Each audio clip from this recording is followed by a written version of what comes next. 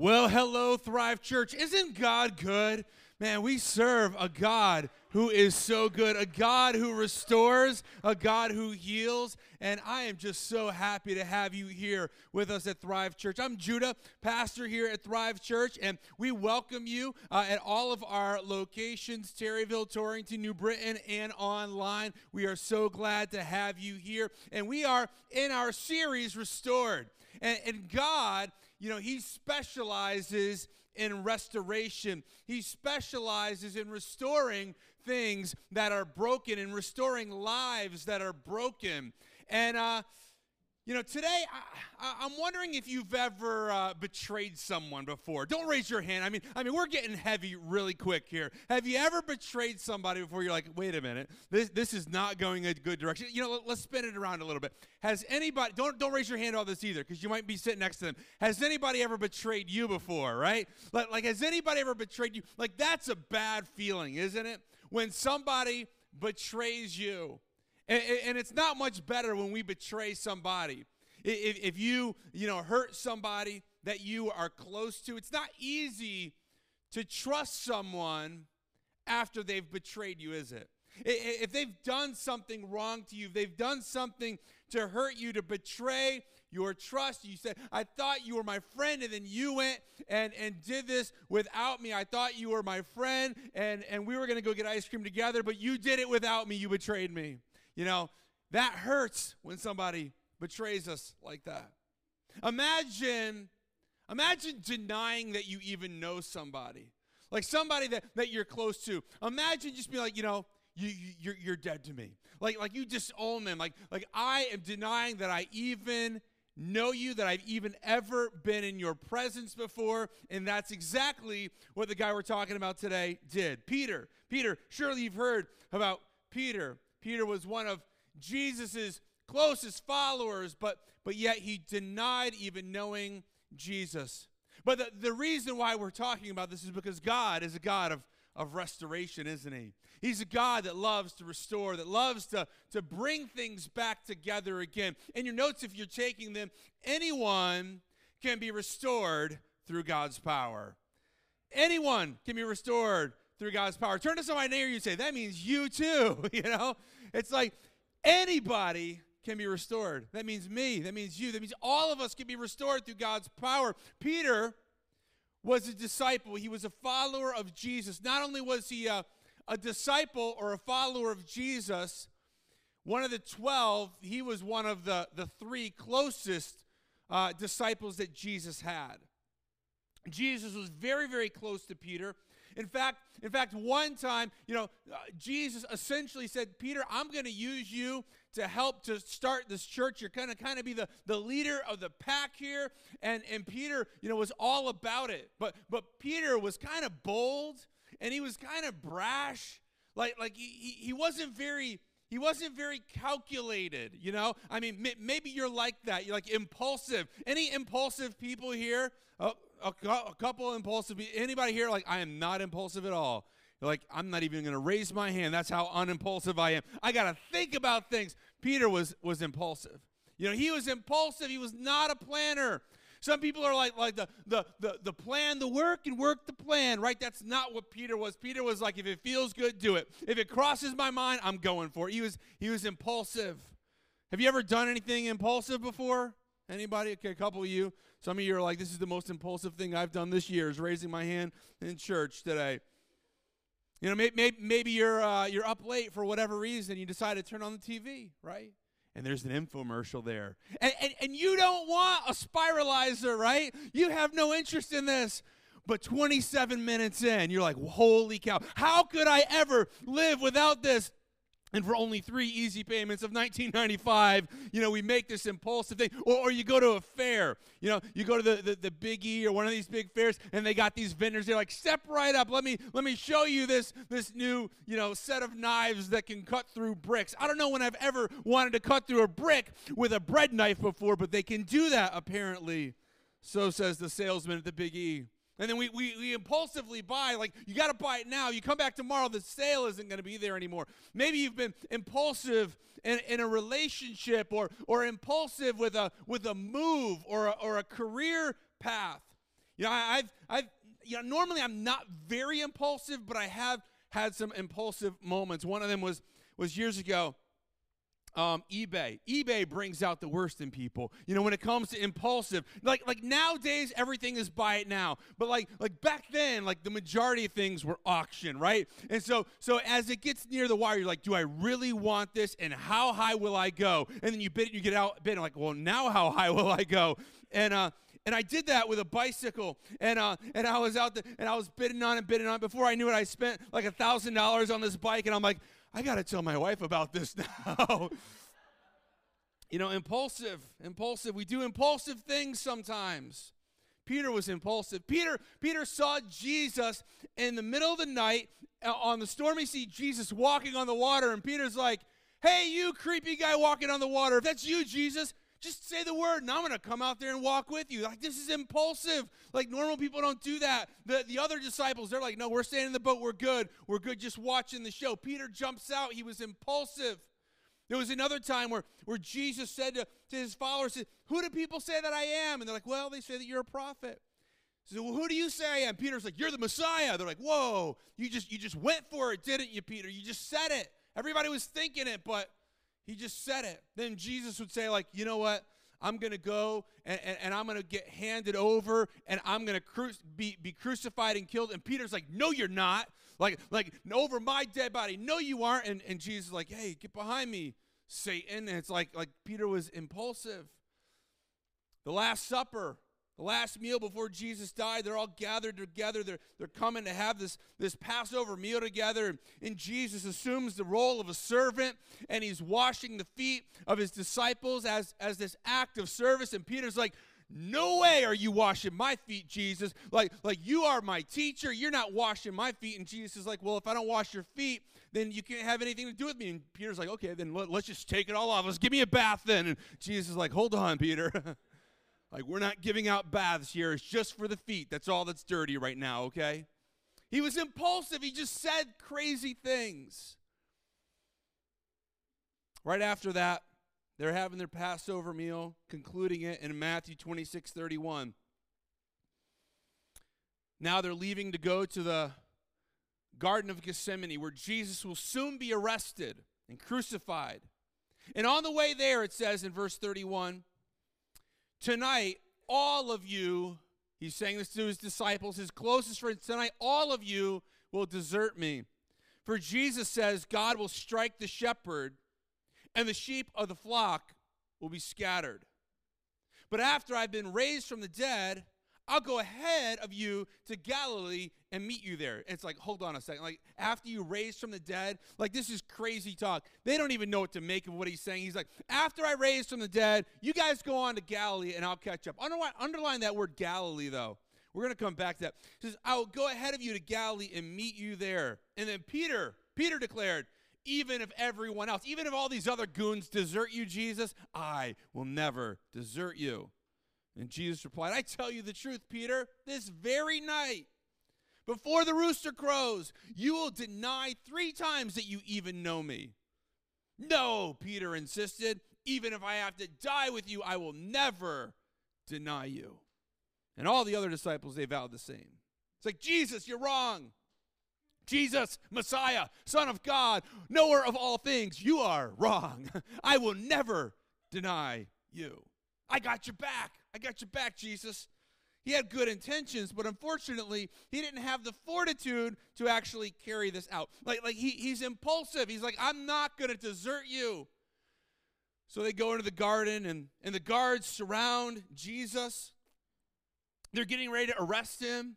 And Peter's like, we're going to fight to the death, right? So he whips out his sword. Scripture says he whips out his sword, and he hacks off a guy's ear. And you think about that for a moment, like how do you cut off a guy's ear? It's like, can you hold still, you know? And then I'm thinking, like he wasn't trying to hack off this guy's ear. He was trying to hack off the guy's head. And my guess is he's swinging the sword, and the guy's like, what? And he ducks, and then whoop, there goes his ear. Jesus grabs the ear, heals the man, puts the ear back on, heals the man, and then they all must be like, oh, well, now what? Do we still arrest him? It's like, well, yeah, that's what we're going to. Hey, thanks for the ear. You're under arrest. I mean, this must have been really, really strange times. But Peter, like, he's just going to start hacking people to pieces. Jesus, like, put your sword away, Peter. So Jesus is arrested. Peter follows him. They come to the high priest's house. John knows the high priest, so he gets in the courtyard, tells him to let Peter in. Peter comes in. The attendant at the door says, you're not one of Jesus' disciples, are you? Peter's like, no. I'm not one of his disciples. They go and they build a fire out of charcoal.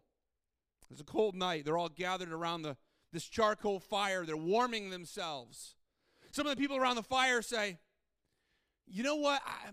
I think you're one of his disciples, aren't you? He's like, no, I'm not one of his disciples. Another one who happened to be a relative of the guy who had his ear hacked off. He's like, no, I saw you and you hacked off my cousin's ear. You are one of Jesus' disciples. And Peter's like, damn it, I don't know him.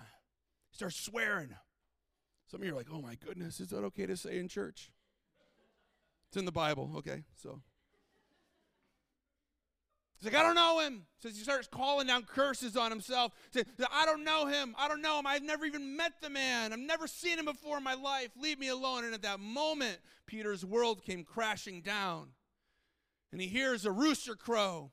And he realizes that he denied even knowing Jesus 3 times. Imagine doing that. Imagine denying somebody like that. Imagine denying even knowing your parent. Imagine denying that you even knew your best friend or your sibling or your spouse. I mean, that's one thing. But imagine denying the Messiah. Man, this is heavy stuff. Peter's like, I don't even know him. And then, shortly thereafter, Jesus was crucified. Peter must have been kicking himself. How could I have done this? How could I have done this? If only I hadn't betrayed him, maybe I could have done something. Maybe I could have helped some way. I don't know. But when he needed me the most, I abandoned him. And surely, he knew this. Some of the last things that he knew before he died was the fact that I denied even knowing him. I mean, of course he knew. He predicted that I would do it, and then I went and did it. Peter is devastated. Have you ever denied the Lord? Like maybe not in the same way. But if you've been following Christ for any amount of time, you've probably had opportunities. Maybe to not stand up for God in a situation or maybe to deny your faith. Somebody's asking about your faith and you just kind of downplay it a little bit. Like, I don't really want to talk about it. I don't want them to think that I'm some kind of freak, some kind of religious nut, some kind of, like conservative weirdo. Like, I don't want them to think that I'm really into the Bible. I don't really want them to think anything bad about me. So I'm just going to kind of play it down a little bit. I'm not going to, make a big deal about it. And we deny God with our words, with our actions. So that's what Peter did. He denied God. We don't want people to judge us. And in that moment, Peter cared more about what a servant thought than what about Jesus thought about him. He cared more about what that servant thought than the Messiah, the Savior of the world. He's like, you servant, I care more about what you think. In your notes, God's opinion should matter more than the opinion of others. God's opinion should matter more to me than the opinion of the other people in my life and in my world. So that I'm not denying Jesus. So Jesus dies on the cross. 3 days later, miraculously, he rises from the grave. He's alive. He's risen with resurrection power. And Peter is one of the first people to see the empty tomb. He runs there. They see the tomb that is empty, but then he kind of hesitates. What's going through his mind at this moment? Like he's alive, I guess, like he said, but oh man. I denied even knowing him. Like, even if he is alive, I'm the last person on earth that he wants to see. Jesus appears to Mary Magdalene in Mark chapter 16, verse 7. It says, now go and tell his disciples, including who? Peter. What does it say? Including who? Peter. Now go and tell his disciples, including Peter, that Jesus is going ahead of you, where? To Galilee, and you'll see him there just as he told you before he died. Go tell the disciples, including Peter. Why do you think he said including Peter? Because I think by this time, Peter disqualified himself. I think Peter kind of tapped out by this time. Peter's like, wow, if Jesus really is alive, then he doesn't want to have anything to do with me. Because I heard Jesus say once before, whoever denies me, I'm going to deny them before my Father in heaven. And you know what, guys? You know what, other disciples? You know what, Andrew and James and John, it's been real, but I'm done. I'm out of here. And Mary's like, but Peter, wait. Jesus said he wants to meet the disciples and Peter. But Peter must be thinking, but what I did was just too bad. I just can't be forgiven. I went too far. I didn't just run away. All you other disciples, you all ran away, but I didn't just run away in fear. I actually denied even knowing him. He saw the empty tomb, but it must have struck him. Would Jesus even want to see me? Probably not, he's thinking. But here's the good news. The good news of the gospel of Jesus Christ is this in your notes, that God wants us even when we feel undeserving. Even when I feel like I don't measure up, Jesus still wants us. He wants us in our family. There's nothing that we've done. There's nothing that we have done in our past. We're not too far gone. That God wants us in his family. But Peter is at an all-time low. So you know what he says? Hey, guys, I'm going fishing. I'm going fishing. Any fishermen here? Anybody like fishing? Okay, a few fishermen. Okay, fishing's great. It says here, verse 3, Simon Peter says, I'm going fishing. They're like, hey, well, we'll come too. They all said, so they all went out in the boat, but they caught nothing all night. I don't know if you've ever been in that situation before, but if you fish very much, you've probably been in a similar situation where you fish all day. I did this before. You know, I hired, a really expensive guide for me and my dad to go fly fishing, and we go and we're spending this time, and we go out and we catch nothing. It's like, wow, it was a good experience, good memories, but we didn't catch a single thing. That's what Peter finds himself. But see, here's the thing that's interesting. When Peter says, let's go fishing, it's not like you and me saying, let's go fishing, right? Like if I say, hey, let's go fishing, you're like, okay, yeah, let's go fishing. No, this is like an electrician saying, I'm going to go run some wires. This is like a plumber saying, I'm going to get some pipe and I'm going to plumb something, This is like a landscaper saying, I'm going to go out and mow some lawns now. This is like somebody saying, I'm getting back to work. Peter's like, you know what, guys? It's been nice. I'm going fishing now. It's been nice. It's been fun. But I got to go make some money now. I got to get back to the real world. I'm going to go fishing. Must have felt like a failure because they go fishing on the very first night. He hasn't been fishing in this way at least probably in about 3 years. And his very first night he catches nothing. It's like, I can't even do this right. The one thing I'm good at is fishing, and I can't even do that right. Verse 4. At dawn, Jesus was standing on the beach, but the disciples couldn't see who he was. And he called out, fellows, have you caught any fish? No, they replied. Then he said, I got an idea. Throw out your net on the right side of the boat, and you'll get some. I can't imagine, I can't help but imagine what these fishermen must be thinking. Like, it's the same water on both sides of the boat. Like, left side, we've been throwing it out on both sides all night, and we haven't caught anything. Try the right side. It's like, right for you or right for us? Like, which right side here? And they're like, okay, whatever. We'll throw it out on the right side just to appease the crazy man on shore. They did it. And it says they couldn't haul in the net because there was so many fish in it. Then the disciple Jesus loved. I've always find this interesting. The disciple Jesus loved. See, this is the book of John, written by the apostle John, and he always refers to himself as the disciple Jesus loved, right? He's like, his favorite. It's like if you got siblings, you're like, but I'm the favorite child. So John's like, the disciple Jesus loved said to Peter, it's the Lord. When Simon Peter heard that it was the Lord, he put on his tunic because he'd stripped for work, jumped in the water, and headed to shore. They must be like, okay, well, you can do it that way if you want to. The others stayed with the boat, pulled the loaded net to the shore, for they are only about 100 yards away from shore. So John must be like, he's like, I'm going to write this down because they must be, they're paddling the boat. Like, there's Peter swimming. Like, hey, you can do it. You got it. We're in the boat all nice and dry, but there you are. You do you, Peter. And so he goes to shore. When they got there, they found breakfast waiting for them, fish cooking over a charcoal fire and some bread. Where did this all happen? This happened on the Sea of Galilee. Jesus had said, I'm going to go after I rise, and I'm going to meet you in Galilee. And here they are in Galilee as promised. But you know what's interesting about this scenario is that he's actually recreating a scene from 3 years earlier.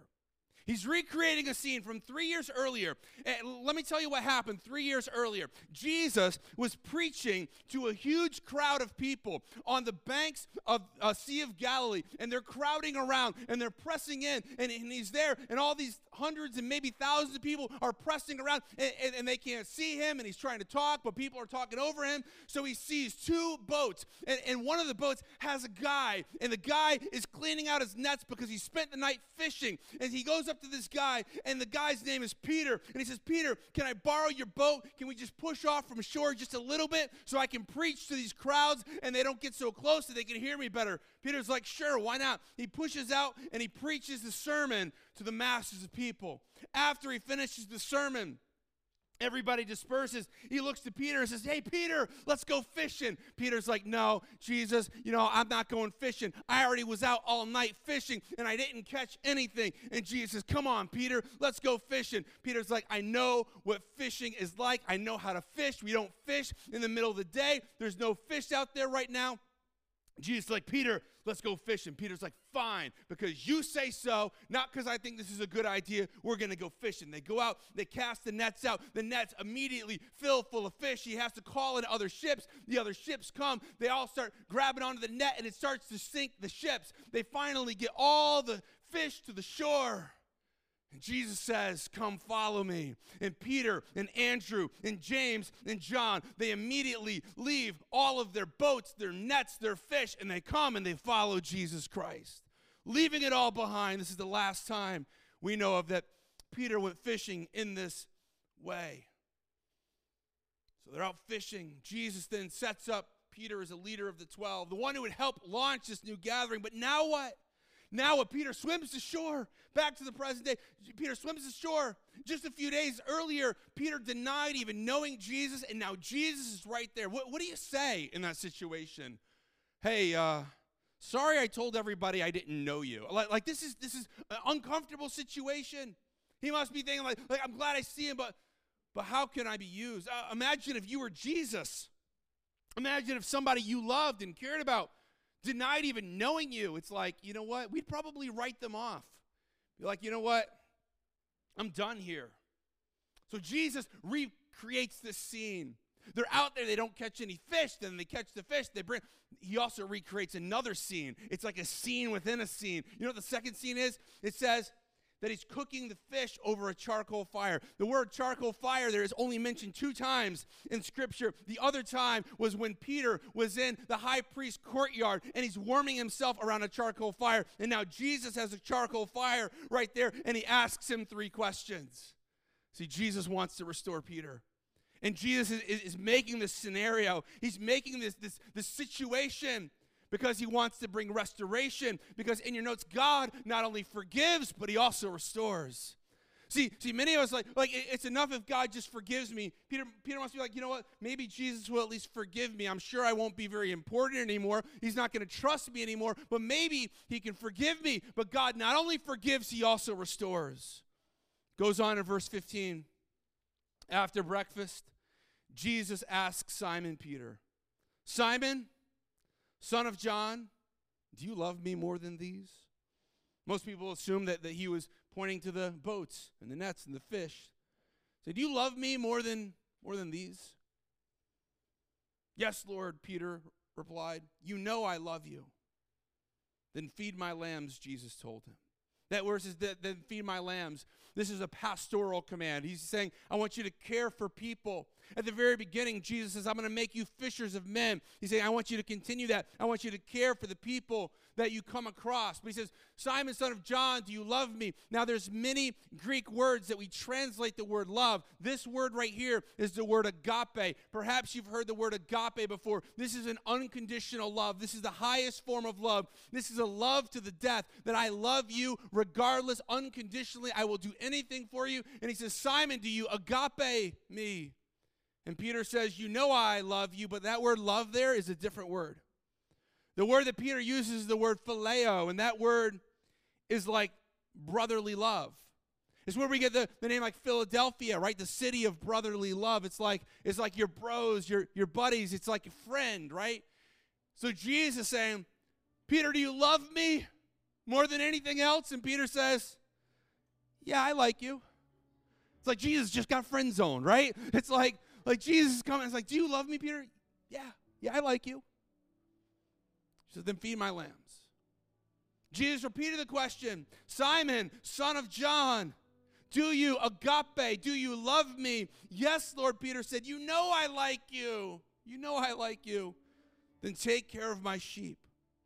And a third time he asked, Simon, son of John, do you love me? But this time Jesus changed the word. He went to Peter's words. Do you phileo me? Do you like me?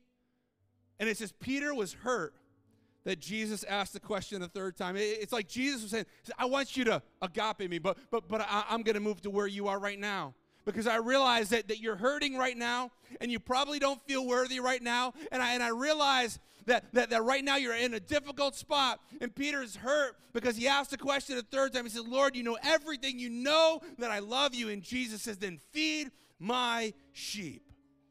Feed my sheep. See, Peter was struggling.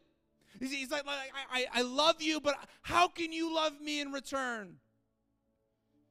And Jesus ends this whole conversation by saying, Peter, then follow me. Follow me. Back the last time you were around a charcoal fire and you were asked 3 questions. Do you know Jesus? And you denied me 3 times, and now you're getting asked 3 times, do you love me? Do you love me? Do you love me? Then Peter, follow me. See, Peter failed, but in this moment, Jesus doesn't see the failure of Peter. He sees Peter for who he is, because the final thing in your notes, failure isn't a person, it's an event. See, you are not a failure just because you fail at something. You may fail at something, but that does not mean that you're a failure.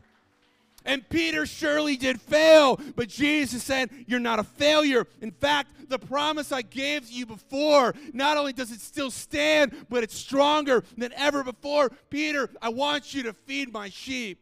See, it would have been easy for Peter to hang his head on his failure. Many of us hang on to our failures, saying, how could God use me? How could God love me after all that I've done, after I've denied him, after I've, said all kinds of bad things, after the life that I've lived? How could God use me? As if we need more of a sacrifice than Jesus dying on the cross. Like that's the only sacrifice we need. Like say, God, you know what? I've just done too much. Your sacrifice of Jesus isn't enough. No, his sacrifice is enough, and it will be enough, and it'll always be enough. And as a result, your past can end up being the greatest weapon against you, or it can be God's greatest tool in your life. See, your past. See, Peter, we all know about what Peter did here. We all know because he told people, he says, you know what? I denied Jesus. I denied even knowing him. But Peter was restored. You know how we know? Because the next time we see Peter, we see him standing up, boldly proclaiming the name of Jesus, and 3,000 people converted their lives, decided to follow Jesus in that day. He preached to the same religious leaders that he denied him to before. He was walking in forgiveness. He was walking in freedom, no longer denying the name of Jesus. And if God can use Peter, then he can certainly use you. If God can use Peter, he can use me. Because not only does God forgive, God restores. You're not too far gone. God wants you. And this is the invitation that God has given to each of you today, regardless of your past. He's saying, come follow me. Come follow me. Maybe you're new and he's saying, come follow me. Maybe you've strayed in your path. Maybe you've tried deconstructing things. You've been sliding backwards a little bit and he's saying, come follow me. Maybe you've been steady, but things are feeling a little dry. And he's saying to each of us today, come follow me. Let's pray. Father, we come to you now. And we thank you for your word. And we thank you for the restoration that you extended to Peter, even when he didn't deserve it. Oh, man. He didn't deserve that. He didn't deserve your trust, but you gave it to him. So, Lord, we come to you and we say we're sorry for denying you with our words and with our lives, with our actions. If you're here today and you don't know Jesus is your Lord, don't let another day go by. Jesus is saying to you now, he's saying, come follow me. Do you love me? Feed my sheep. Do you love me? Feed my sheep. Do you love me? Feed my sheep. Then come follow me. And if that's where you are today, won't you call in the name of the Lord? Say, Jesus, you are my Lord. Wherever you are, whatever you're going through in your life right now, Jesus is begging you. He's pleading with you to follow him closer. Maybe you've been following for a long time, but you know what? Sometimes when we're following for a long time, our eyes start to stray. They start to wander. We start to get distracted.